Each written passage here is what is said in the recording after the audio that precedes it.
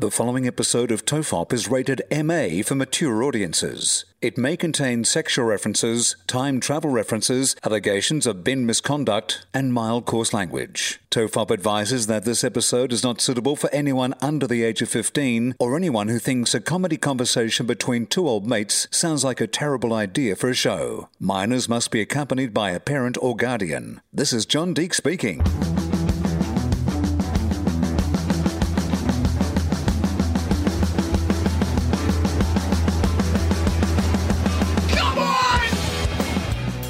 Everyone relax. This is TOEFOP. I'm Charlie Clausen. I'm Will Anderson. And Charlie, you started this podcast today with the most anguished look on your face, your head in your hands. Like, it was not...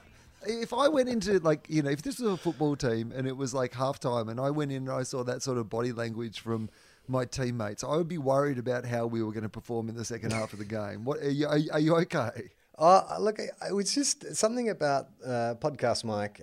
He gives us the intro, he counts us in, and he names the episode number. And he said episode 335, and it just struck me as a big number. We've done a lot of episodes of this show, and I don't know. We have wasted a lot of our lives. We have put an incredible burden on the people who are closest to us. We have robbed them of that attention, of that energy that we have, and it suddenly dawned on you that this has all been a complete and utter waste of our time, didn't it? That is what has occurred to you just as we were about to start the podcast. Pretty much. I mean, look, I'll give it a bit of pre-sizzle, but this week's episode of FOFOP, James Clement, Mr. Sunday Movies, is on. We recorded that earlier today, and he was recording from his homemade podcast studio at his place, and I was broadcasting from my homemade podcast studio at my place. And it's the idea that it's like, if we were 12-year-olds and we had like ham radio sets, like this is what's happened. It's like worldwide, nerds have grown up and just taken the things with them. We didn't evolve. We didn't turn into the men our fathers hoped we'd be. We just stayed nerds our entire lives. Well, I just think the man cave has turned into a pod cave. That's really what has happened. Yeah.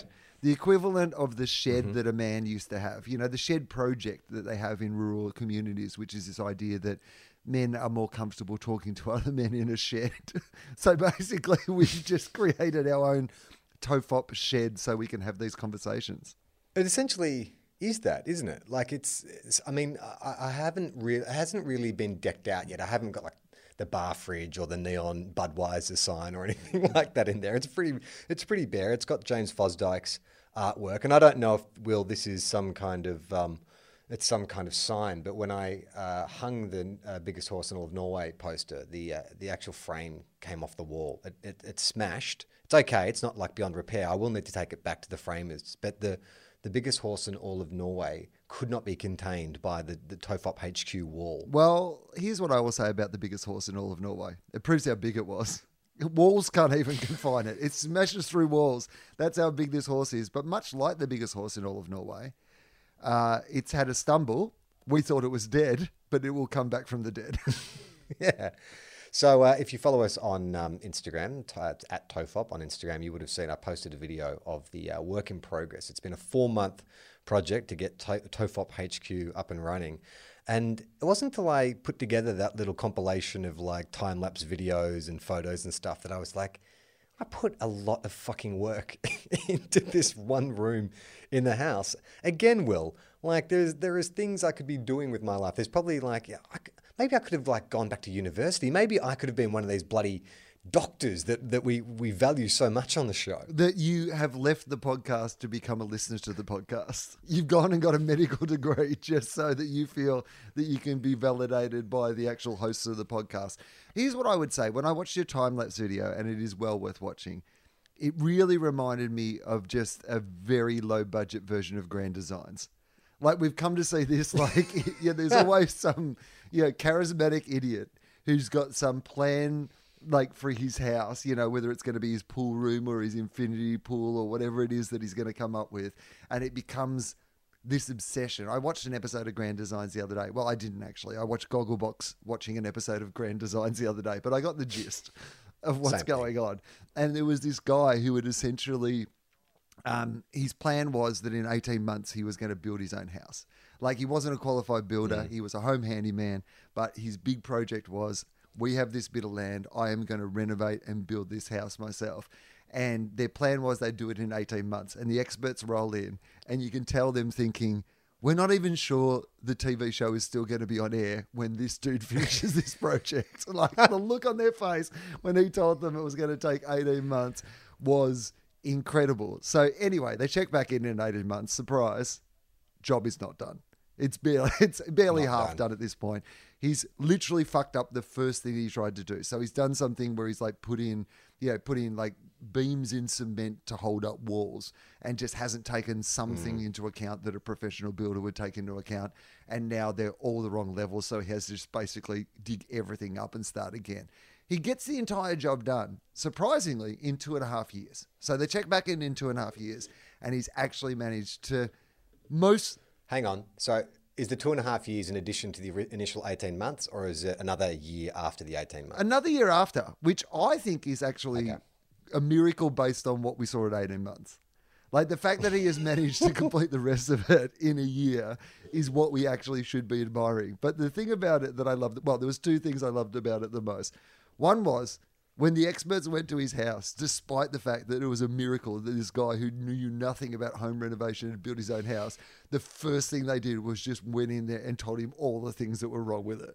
Like, they're just going around going, these edges are pretty rough.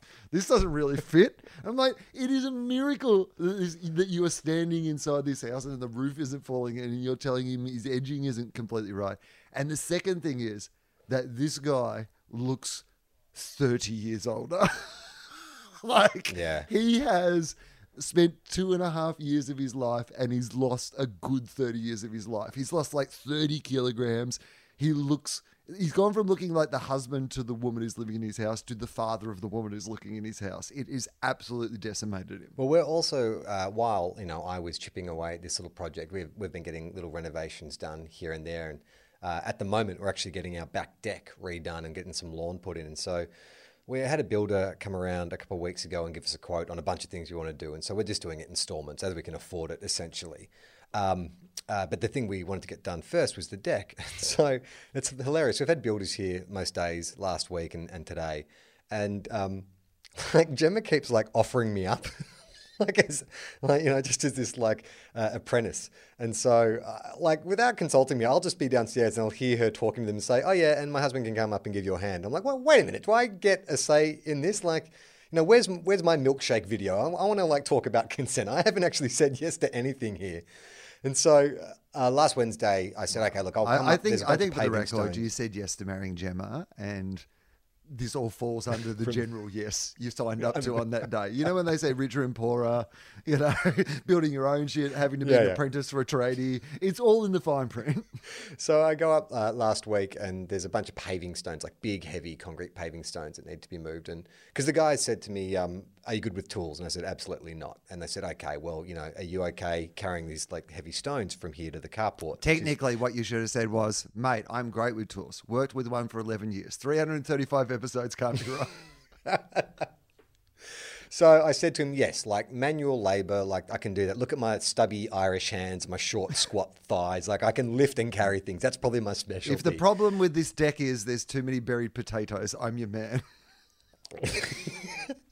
And as we've established on this show, I feel a little intimidated whenever I talk to kind of tradies or men who work with their hands, because I'm always like, are they going to sniff me out as being a little fancy boy? Am I going to be exposed and humiliated for being a little fancy boy? But these dudes, they seem to welcome me to the fold straight away. I didn't get any sense of looking down their noses at me or anything like that. But then, Will, I made a fatal error where, we'd started working and stuff, and then it got to this next bit where I had to move these paving stones. And I said to the guys, oh, do you think I should wear gloves for this? And one of them, and with no agenda, said to me, oh, it depends. How soft are your hands?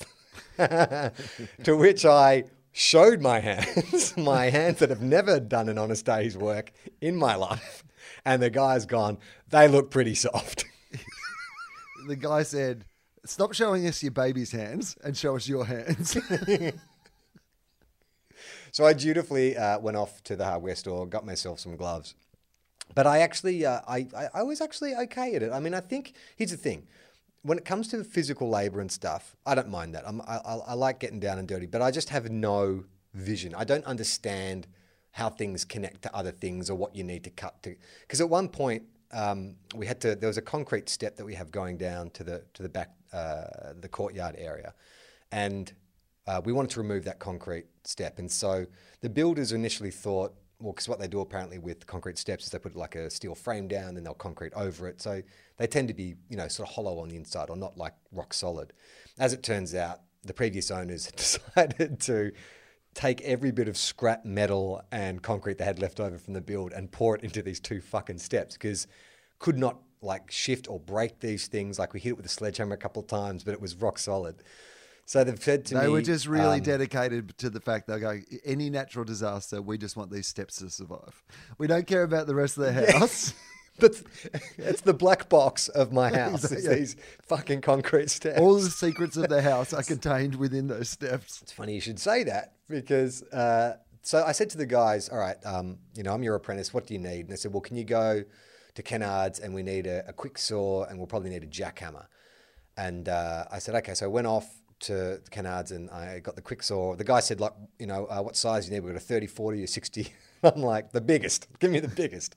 And then he takes me outside for a quick demo on how to like use the quick saw, and the whole time I'm just doing that Homer Simpson thing where there is like, a monkey riding a bicycle around a tree in the middle of my head. I'm like, I am not going to remember any of this. This is not going to stay in my head.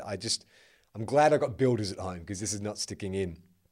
So I get back to the house. I've got the jackhammer, I've got the quick saw, and the guy says, are you okay to get started on this? And I'm like, mate, you just identified me as old fucking Casper hands. You think you want to give like a high-powered quick saw that can cut through steel and concrete to me? Like, I'll take my leg off. You got to be insane. So I did not bring enough pair of gloves for this. This is not a job for me. All I know how to do when I look at this piece of equipment, I see a bird drinking out of a little bit of water.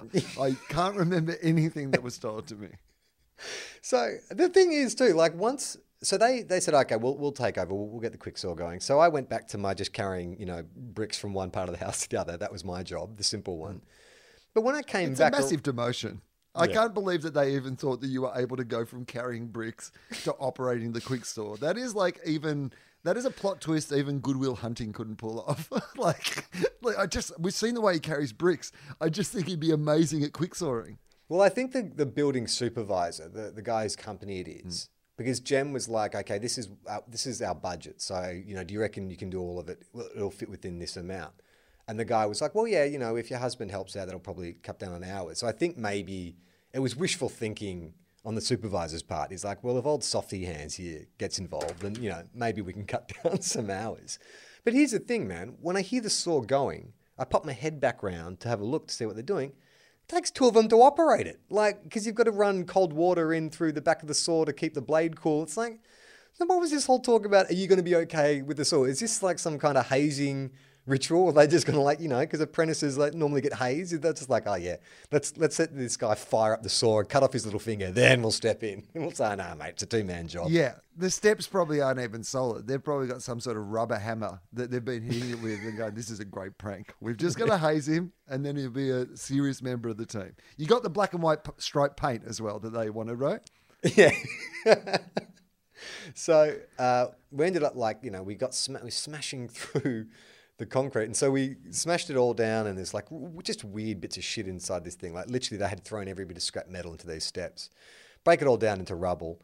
And so now we're just clearing rubble into the wheelbarrow and taking it down to the carport. And the guy gets to the very last shovel of rubble, puts it in.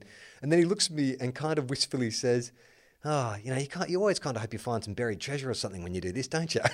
So this is something that I talked about on FOFOP, but I don't think that we've spoken about it, which is the box of photos that we found in our house. Did I talk to you about this at all?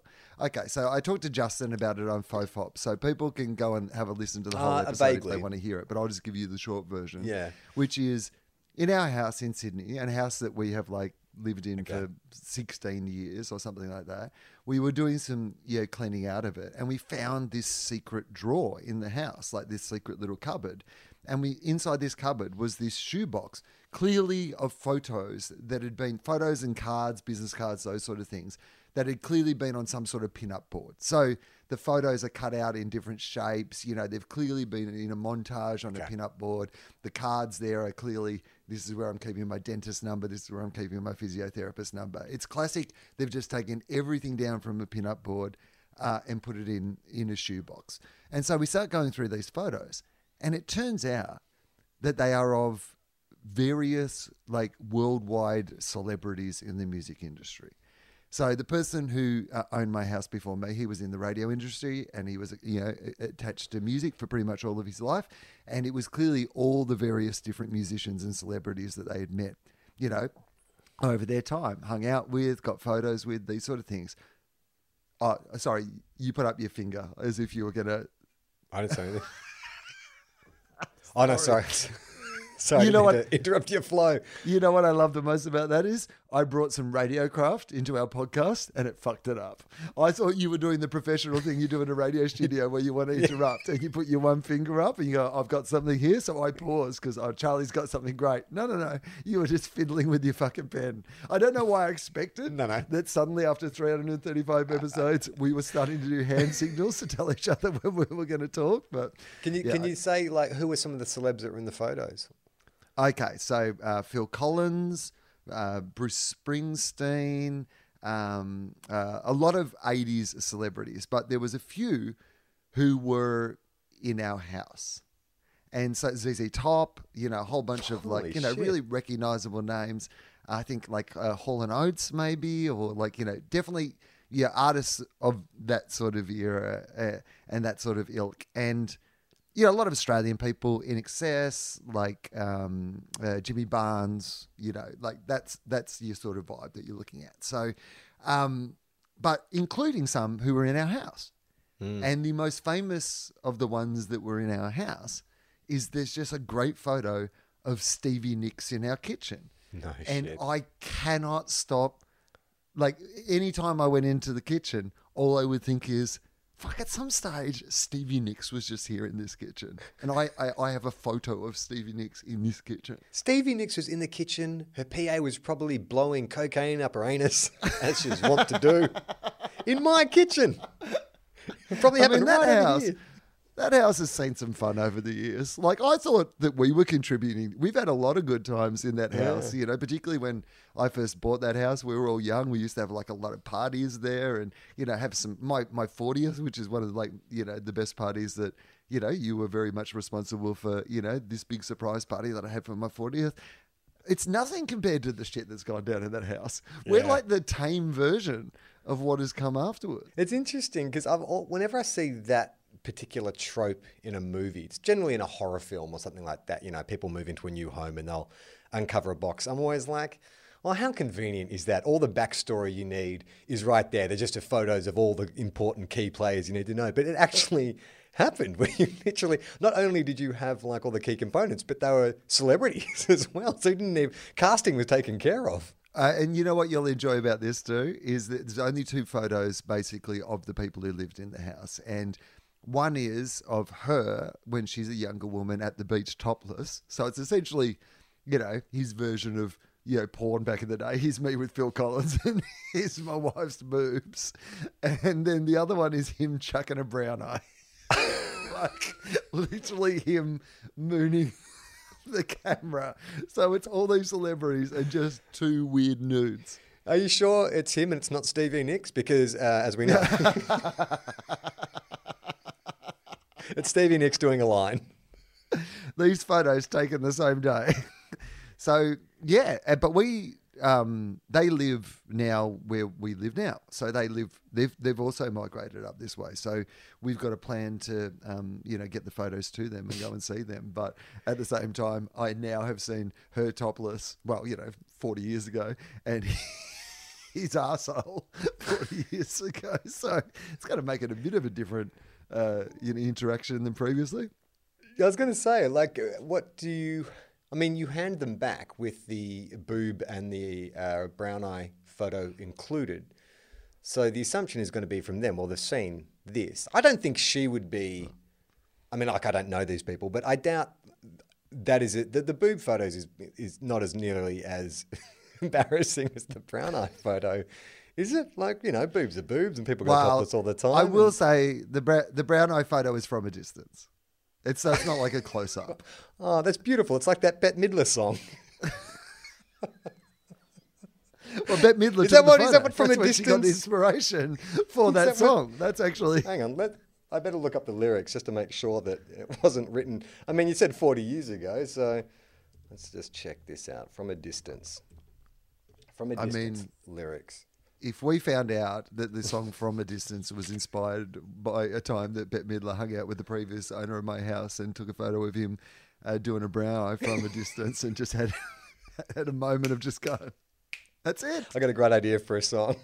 Okay, so From a Distance, Bette Midler. From a distance, the world looks blue and green. Well, bad start. It could have at least looked a bit brown. You would have thought if it was the same one. Yeah, but I think she's been more subtle, right? So, because like as we know from art, you've been doing some painting recently, if you mix together your blue and your green, what are you going to end up with? Brown. Yeah, right. Yeah, right. She's a good lyricist. Okay, so from a distance, the world looks blue and green, and the snow-capped mountains white. So maybe Stevie Nicks was there. She was over by the bench with the snow-capped mountains. She was over skiing down the snow-capped mountains. From a distance, the ocean meets the stream, and the eagle takes to flight. So maybe Don Henley was there, one of the eagles. Do you reckon? I think one of the photos is of the Eagles. There is a chance that Don Henley was there. Okay, so this is a party with Bette Midler, Don Henley, Stevie Nicks so far. I'm enjoying it. From a distance, there is harmony, and it echoes through the land. It's the voice of hope. It's the voice of peace. It's the voice of every man. Well, you said he worked in radio, right? So who was the biggest DJ? Like, is there someone who had like the voice? Who was the voice of FM radio back then? Well, I mean, probably like a John Laws type character, Oh, right? yeah. So John Laws was there. John Laws was But there he as well. was also, this man himself was also a radio announcer. He did a lot of voiceovers. That's why I used to have that soundproof room out the back of my house. Like he used to record a lot of his voiceovers there. So she may even be speaking about him. He might be this everyman because he's also exposing what is at the heart of every man. At the heart of every man is an arsehole. A prominent arsehole. So many layers to this song. I just dismissed it as some saccharine kind of ballad when I first heard it. From a distance, we all have enough, and no one is in need. There are no guns, no bombs, and no disease, no hungry mouths to feed. Well, I imagine the kind of parties they were having back then, no one would have had much of an appetite, so that would explain why there's no hungry mouths to feed. Yeah, well catered, but she said everyone's got enough. Like, there's enough here that we're all having a good time. From a distance, we are instruments, marching in a common band, playing songs of hope, playing songs of peace. They are the songs of every man. And then she flips into paranoia. God is watching us. God is watching us. God is watching us. God is watching us from a distance. Well, that's where the coke's kicked in. Like, I mean, this is classic, like paranoid delusion. Or could it be 30 years ago, Gary Ablett Sr. was there? And she's like, oh, God, he's over in the corner. Gary liked to party back in the day. Big AFL fan, Bette Midler. She was like, God is watching her. From a distance, you look like my friend, even though we are at war. From a distance, I can't comprehend what all this fighting's for. From a distance, there is harmony and it echoes to the land. It's the hope of hopes. It's the love of loves. It's in the heart of every man. It's the hope of hopes. It's the love of love. It's a song for every man. And then she just repeats, God is watching us for the next 6 lines. So yeah, I think you're right. I think she just gets a bit of coke paranoia and Gary Ablett bloody won't stop staring at her from the corner. I mean, it's Gary Ablett staring at somebody who's, doing too many drugs is something that would later become a problem in his, that's too dark.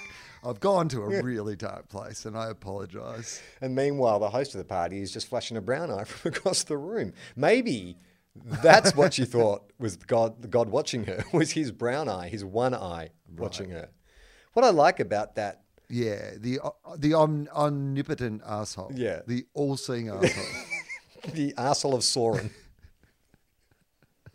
What I like about this little keepsake, this box of keepsakes you found too, is that there must have been a process of them, like you say, taking down the pinboard and putting it in this shoebox as keepsakes. And there must be a memory associated with that brown eye that was just too cherished to be like, you know what, maybe I don't want to keep this one.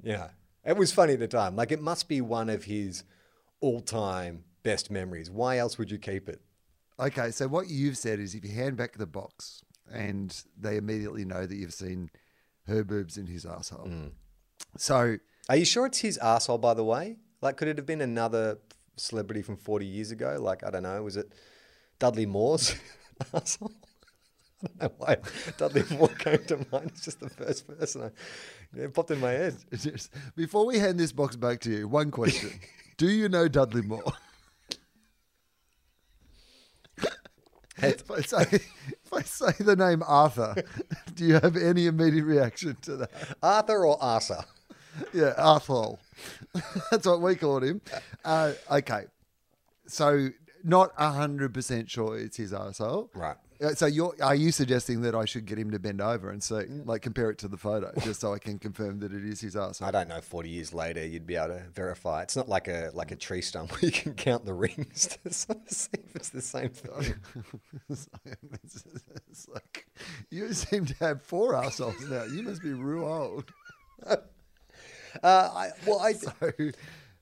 if they don't remember that the photos are in there, right. Okay, so if they don't remember the photos are in there, because we could run that risk that they don't remember that there is a photo of her boobs and a photo of his asshole, and I could just remove them and remove any awkwardness that might come from that interaction. But the risk that comes with that is that they do know that those photos are in there, and then they know that the only 2 photos we've chosen to keep after looking through them are the photos of her boobs and his ass. Yeah, but you're in the perfect position. You have all the leverage because for them to ask for the photos back or accuse you, they are running the risk of being wrong. And if they're wrong, it's the most bizarre interaction on earth. Like if someone just called you up out of the blue and said, "Hey, you've got photos of my wife's boobs and my asshole. We want them back now," and you're wrong. So there has to be this kind of, like, you have all the leverage in this situation. I mean, in fact, I would encourage you to not give the photos back so it's got some content for future episodes. See what happens. Well, here's what I would ask you, because the theory you're putting forward is almost, okay, so, because everything else is celebrities. Mm-hmm. So the stakes of this pinup board is pretty high stakes. And then there's just these 2 random bits of nudity in the middle of it. Are the random bits of nudity the exception, or are all the celebrity photos there to throw us off the scent?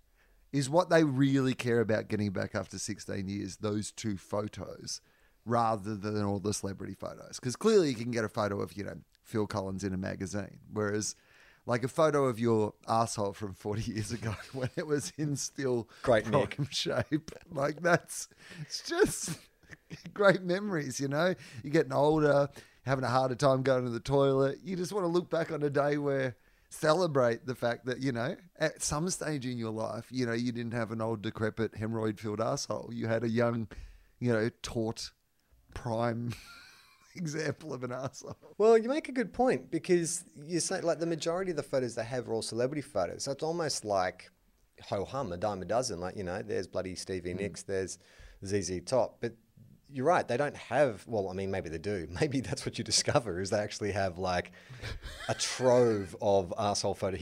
He took one of like those photographic experiments. He took a photo of his arsehole every day for 3 years. It's just a montage.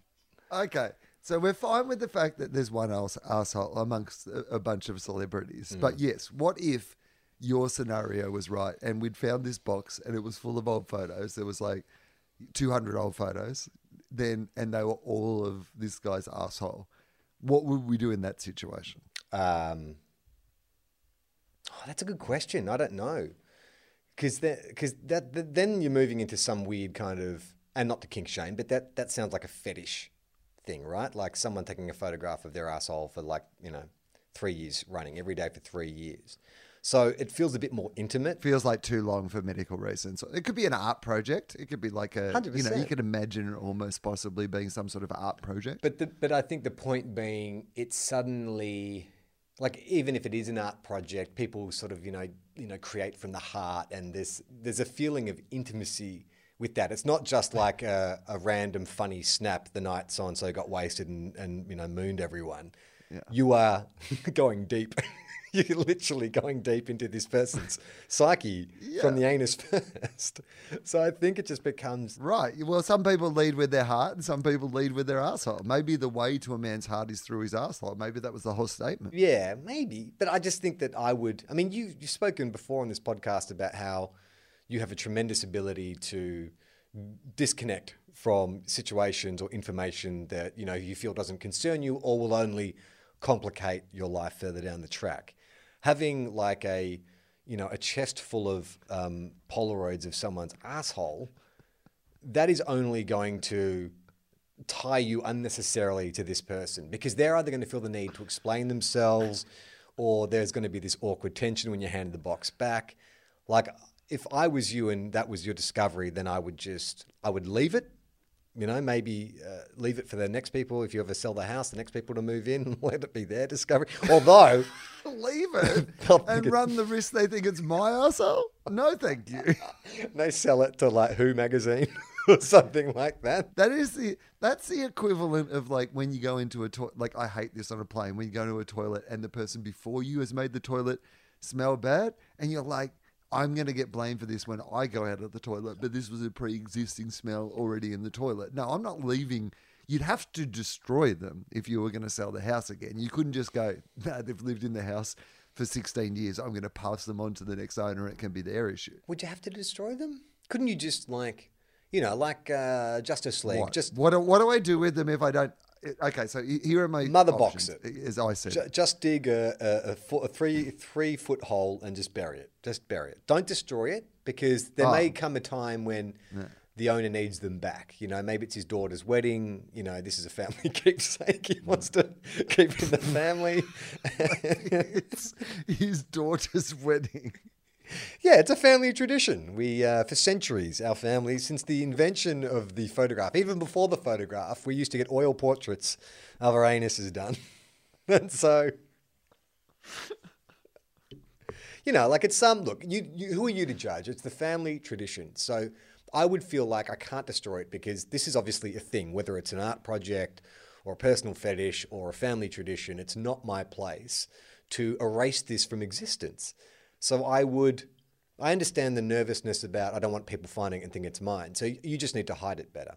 Where like you said, it was a hidden drawer. How hard was it to access this shoebox? How come you haven't discovered it in the 10, 15 years you've been at your place? Well, I think you're answering your own questions. It's quite hidden. It's under a step. It looks like it shouldn't be a little cupboard. It's just like they've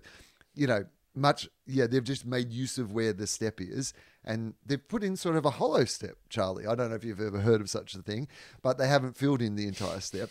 And in under that step, they put a cupboard, and that's where the shoebox was, in that cupboard. But here's what I would say. I think you've only got two choices. One is to return them to the original owner, because I think that it's not a mystery that I could live with. I think if I put that box of arseholes back in that cupboard, I now know the box of arseholes is there. It's constantly going to be on my mind. Yeah, it's the telltale assholes. It doesn't matter. Like, you're just going to hear them. It is. You're just going to hear them, whatever noise they make. Well, you know what noise they make. It's not an art project. It is a fart project. I'm just going to hear, instead of a creak from the bedroom, I'm just going to hear this little, just like it's the fucking box of arseholes. Like, so you've either got to give them back, because there's a part of me that just, once I know about them, I need to know the story. Yeah. I need to go and find out what this story is. Yes, I'm good at compartmentalizing, but I don't think in this instance that I could compartmentalize that thought. I would need to know the explanation, or I would need to, my way of compartmentalizing would be, I need to destroy this. I need to be happy with the idea that I can never find out, and I'm going to burn this box of arseholes, because I'm not keeping a box of arseholes around the house where somebody can stumble onto my... It's like, I mean, what if I die? Like, I could die. I'm old enough to die. Like, and it wouldn't... Do you mean? Just in general, like, people my age just die. And so I die, and people find this, like, box of arseholes that there's no rational explanation for. And even just the conversation around, why did he hang on to the box of arseholes? Why didn't he destroy them or give them back to the original owner. So what happens though? So you destroy it, and then the previous owner turns up and he's like, "Oh look, my daughter's getting married next week. Do you mind if I go into the bedroom? I left something. There's a hollow step there. I just need to retrieve something." Yeah. Would you just play dumb? Just let him go in there and, dig around and open the drawer and scratch his head and be like, hang on, I could have sworn there was like a shoebox filled with 200 photographs here. Or would you come clean at that point? I would say, what is it that you're looking for? Because we have looked, we've been living here for 16 years. We've looked in every room in the house. Yeah, we knew there was a cupboard under the step. I remember, looking in there. There wasn't anything in there. I'm not actually sure. Yeah, you sure it's not somewhere else? And by the way, what is it? And if it were to be a box full of arseholes, what would be the explanation behind that? I mean, good luck to your daughter. Hope she has a wonderful wedding, but I just need to know. I could just see him like at the wedding, like he's unsuccessful. He's gone to a mission to your place, hasn't found the box, and he has to give the speech, at his daughter's wedding, and he starts crying because he's like, I dreamt about this day for years, and I just wanted to pass on the tradition that my parents had passed on to me, but I'm sorry. I've brought shame upon the family. But could he not just do a new series of arseholes? Oh, like specifically for just cram it, just suddenly just whip out. I mean, you're right, because when he started the project, it was back in the days of Polaroid and getting film developed. But now with your iPhone, he could fire off 100 shots of his asshole, even probably whack him through a Photoshop program so they, get more decrepit with age. It's one of those aging filters, the ones that reads your information and sends it to China. Benjamin Button East Button. His balloon knot, Benjamin Balloon Knot.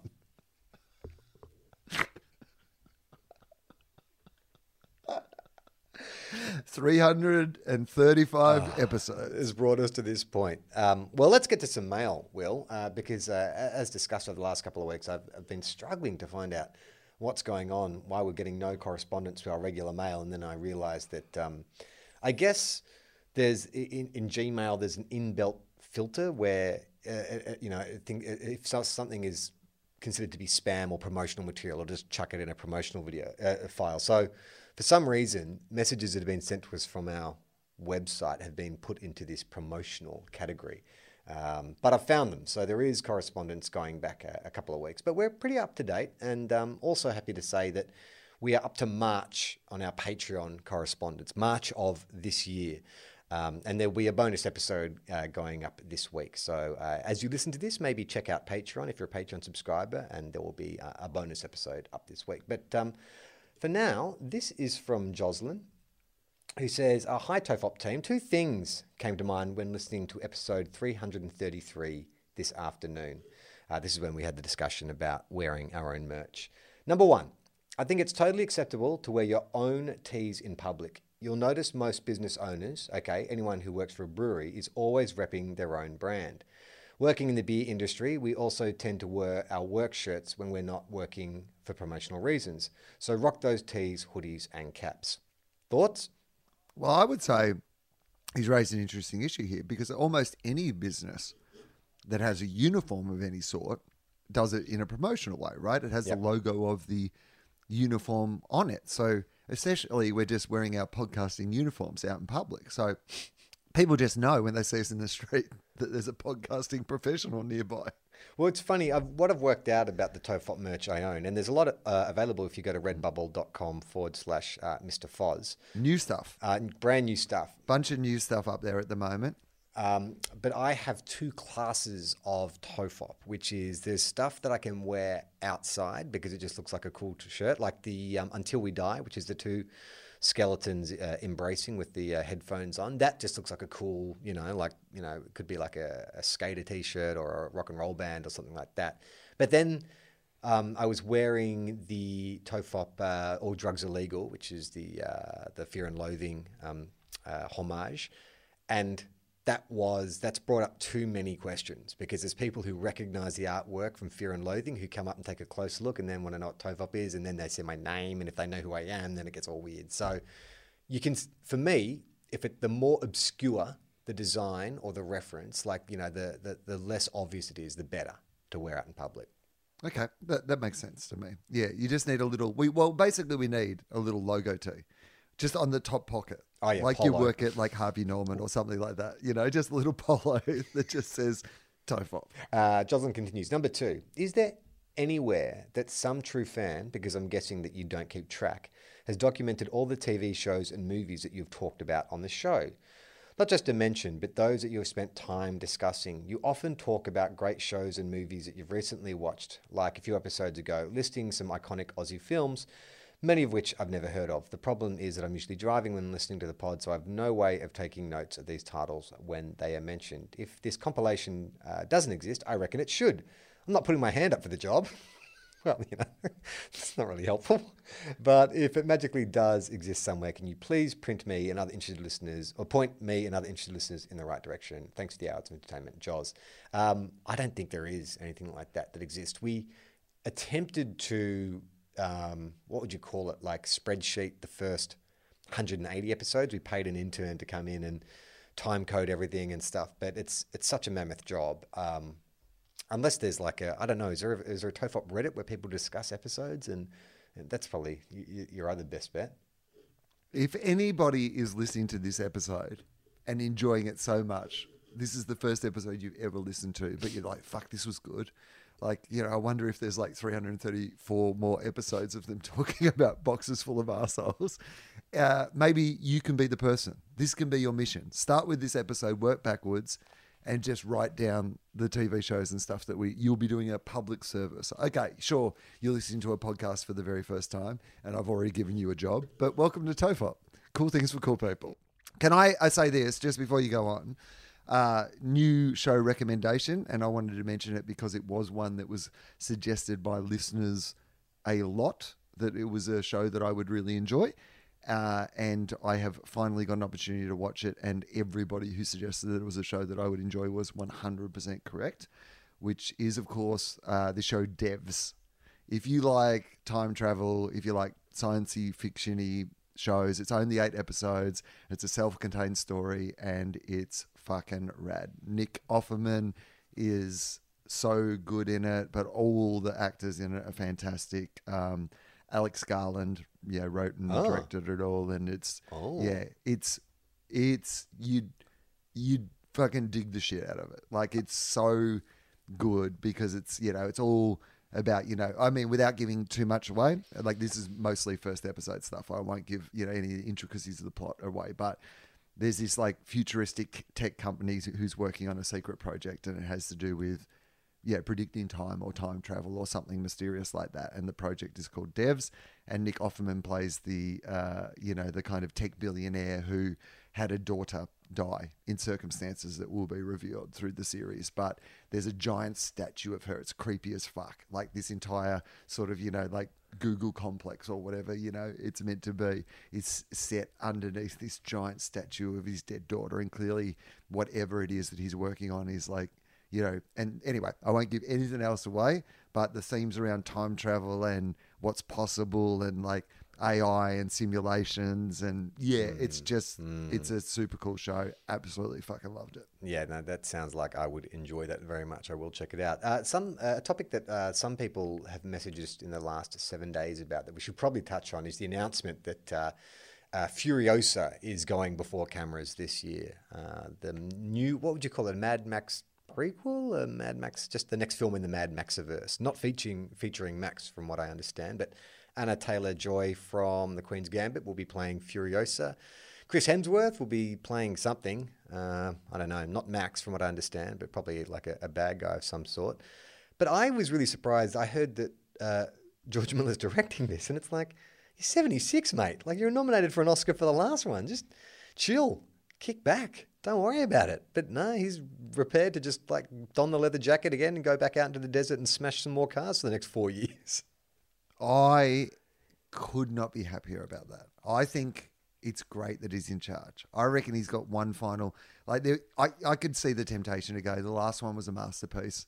Why would you go out there again at your age? You can be the producer, behind it all, but get somebody else to direct it. Nah, I reckon it's great because I think, why are you doing it at that age other than you still have something else to say? He has no reason to do it other than there's still something left in his imagination. And if the last movie is an example of how developed his imagination has become in his life, I think that because like Fury Road was such a peak in his creativity, yes, there's a big chance that this one's not going to be as good. But what if he's got even a better one in him? Like, I mean, I would have been happy with, you know, Batman Begins as a superhero film. I was like, fuck, I've never seen anything like this before. Christopher Nolan's absolutely nailed this. But then, like, he, you know, made Dark Knight. He got the hang of it and he went, oh, now I know what I can really do with this.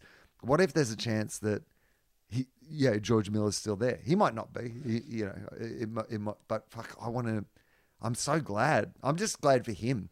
Like, if he wants to do that, if he wants to go off and have an adventure and direct a final film, like, he's given us so much. He can do whatever the fuck he wants. But I feel more confident that he's in charge than I would without him in charge. Well, I think this film, or at least the idea for this film, came out of the same developmental process that bore Fury Road. I think they had such a surplus of material and they developed such intricate backstories for all the characters that this is just, you know, maybe it was at an early draft it was going to be in Fury Road, but they've just made it its own film. So I just am a little like, I don't know, I just love Fury Road so much. I'm a little hesitant to sort of go, because the other thing is, you know, Charlize Theron is she's so amazing in that role, and it was different handing over Max to Tom Hardy, because Max Mel had had 3 goes at it. I felt like, okay, maybe it's time for some fresh blood, but we only got one Charlize Furiosa, and now we're already handing, you know, the character over to someone else. And I don't really know anything about this Anna Taylor-Joy. She might be amazing, but I have reservations, but it has nothing to do with the creative team. It's just more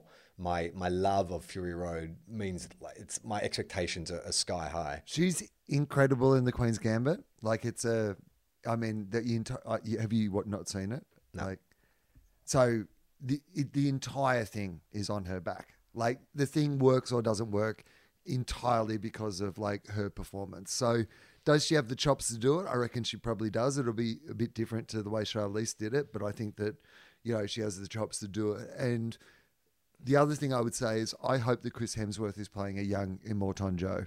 No. That's what I would like. I would like to think that he used to look like Chris Hemsworth, because that would make Fury Road even better. That's true. This is from Dan.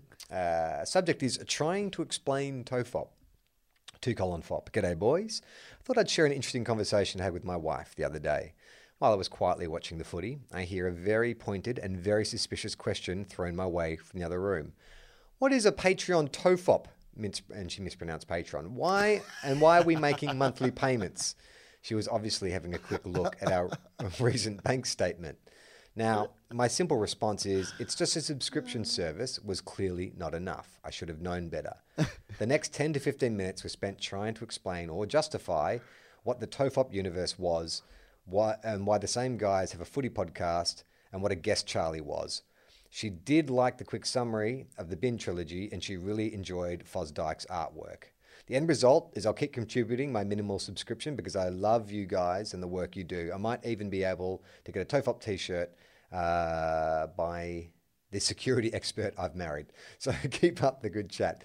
My address is below should you feel the need to get rid of some stickers to an international subscriber. Well, it's only New Zealand. That doesn't count as international, does it? We can send some stickers to New Zealand. Yeah, let's do that. Let's absolutely do that. Although I got to let you know, they're not stickers. I don't know when you last listened, but we don't have any stickers left. They're fridge magnets now, but yeah, we'll send some fridge magnets your way. This is from Tim. The subject is, I have no idea what I'm doing. Well, you've come to the right podcast.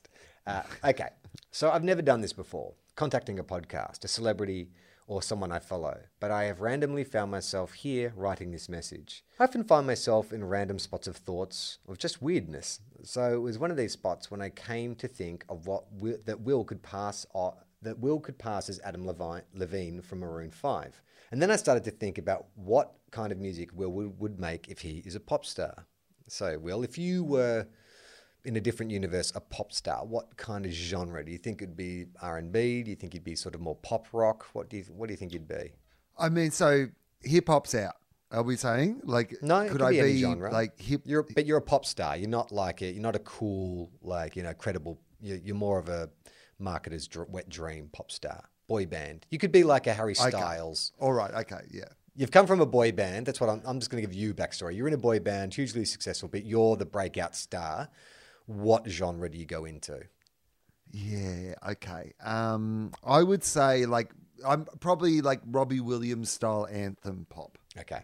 Yeah, I could see that. Like I could see like, a bit of like, full blown let me entertain you style, like over the top theatrics. I think that would be the most fun style. Yeah. Like I just think I'm thinking if I'm going to have to do it, like what would be the most fun to do? And I've been to a Robbie Williams concert and it just looked like he was having a lot of fun. Yeah, I could see that. And you got the right hair for a Robbie Williams pop star. Moving on a bit. When I was diving into the Marvel rabbit holes, I was reading about the potential reboot of Wolverine and the other X-Men when the imagery of Charlie donning the claws and becoming the next Wolverine in the MCU came to mind. So could Will make it as a stiff, smooth singing pop star, and could Charlie pull out the rage, rugged Canadian? So like I said, I have no idea what I'm doing, so I don't even know how this will get to you. Anyway, cheers. Don't doubt yourself, Tim. I don't know. I suppose if Hugh Jackman, I was going to say I don't think I'm quite rugged or masculine enough to be Wolverine, but then I forget that the boy from Oz was Wolverine. So, these soft hands might just pop some titanium claws one day. I just don't know.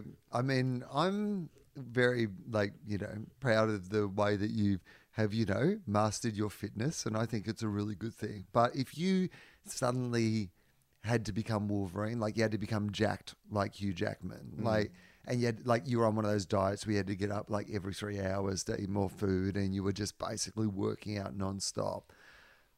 Like if I came on every week and it was, I was looking at someone who resembled more Joe Rogan than the current Charlie, the Charlie that I used to know, I think there would be a point where I'd just be intimidated out of the podcast. Worried you out of it. Will, this is from James. He says, "Hey boys, I listened to Will's shakedown story with interest, as the near identical situation happened to me in Buenos Aires many years ago. I was even given the, well, you owe her for a timeline. Charlie's advice to just offer half or less was the route I took, but I was sadly asked to show my wallet, which was full of recently converted spending money, about $300 worth. They took it all and they said if I came back with the other half, I could go upstairs for the full experience, and I could bring some friends. They shouted at me as I sulked into the night, but I did not return. Love the pod, James."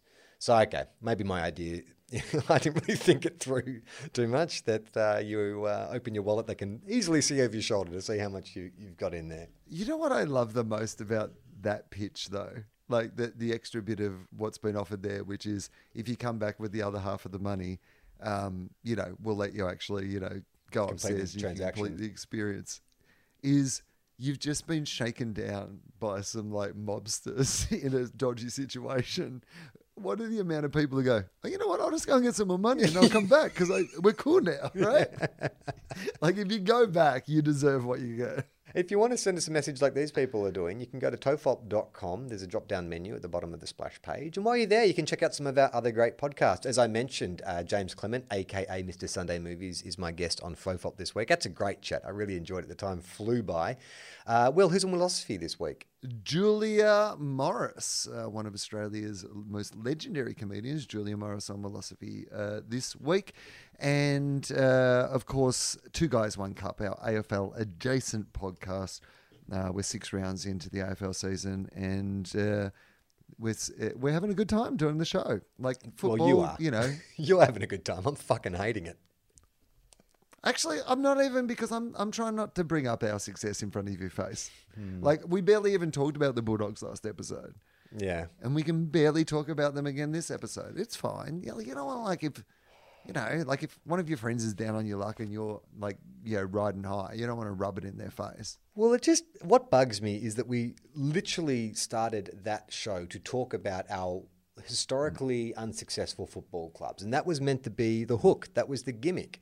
And then not only have the Bulldogs snagged one in the first year of the show, but you're probably going to snag another one, while we're continuing to do it. And my team has not done anything. And that doesn't seem fair. Like, I know that, you know, it wasn't the deal that we do the show until both our teams win a flag, but I feel like that should be the deal. So even if it takes us another 20 years, you have to keep doing the show with me until I get to see a flag. Well, that's good, because I'll enjoy seeing the 4 or 5 Bulldogs premierships I'll see in that time. It'll be good. No, I mean, come on.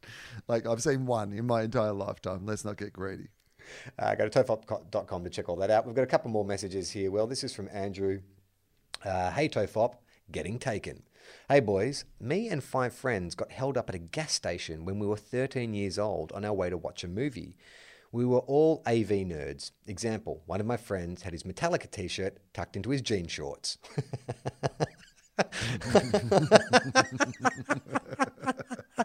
That is just some beautiful great imagery. I immediately know exactly what you're talking about. That is some beautiful writing. You could be a casting director. A man approached us and asked if we could spare a few bucks because he had run out of gas. And the fact that this correspondent says gas tells me he's American. We said no. The man said, hey, that's cool. Check out what I got last week. He then pulled out a huge gun and then put it away. So I just need 30 or 40 bucks. Everyone but me started pulling out cash. I had a secret weapon. I was a nerd, but I was also a skater. Holes in every article of clothing. Damn proud of them. I just looked disheveled and dirty. I told him I didn't have any money. My friends looked at me like I was a genius. Stay dirty, kiss, kiss, Andrew. Well, there you go. If you don't want to get stood over, you don't want to get held up, dress like you are a derelict and everyone will leave you alone. Our final bit of correspondence, Will, comes from Alexandra. And she says, to Colin Fopp, hey guys, long-time listener. In episode 324, where Will discusses his top 10 favourite Aussie films, you talk about whether The Castle makes comedic sense in other countries. Well, I can say as a New Zealander, it is a huge movie here. Yeah, I don't know, Will. Does New Zealand count as overseas, another country? I would actually say that it's Probably our most Kiwi. New Zealand style movie. Like, it has a bit of that understated humour that we like really identify as being a New Zealand type of humour. Yeah. Daryl is exactly like my granddad was. He was forever getting bargains out of useless crap. He had 2 spare bathtubs because you never know. He built an internal furnace to heat his house out of an old oil drum. It's shocking he didn't kill us all with carbon monoxide. In terms of good Australian movies, have you seen the AFL-based movie The Merger, written and starring Damien Callanan? I came across it on Netflix. As someone who knows nothing about AFL, I found it wonderfully funny and a very Australian movie. Thanks for the laughs. Yes, I have seen The Merger. In fact, one of the stars of The Merger, Josh McConville, is on Two Guys, One Cup. I did a series called My Club where I sit down with celebrities and talk to them about their footy clubs. So Josh McConville, who's in The Merger, talks about the Gold Coast Suns. So go check that out. Have you seen The Merger? And also, yeah, I have. It's fantastic. And also, if you want to see the creator of The Merger and the star of The Merger, Damien Callanan, he is doing some live shows, Merger Live, touring around Australia a bit at the moment. So go and check out Damien's website to find the details for that if you're in a place where you can go and see him. He's a brilliant live performer, and that movie was based on an original stage show that he did and the characters from that stage show that he was all doing himself originally, and then it became this movie. It's quite incredible to watch him, you know, obviously do all the various different characters when you see it live. And Damien has also been a guest on Willosophy, so if you've never listened to that episode, we actually talk almost, you know, it was when The Merger was coming out, so we have a huge conversation about it if you're interested. Fantastic. And like we said, there'll be a bonus episode of Tofop going up on Patreon this week. Thank you again for all your support. But for now, I'm Charlie Clausen. I'm Will Anderson. Hello, and thank you for watching.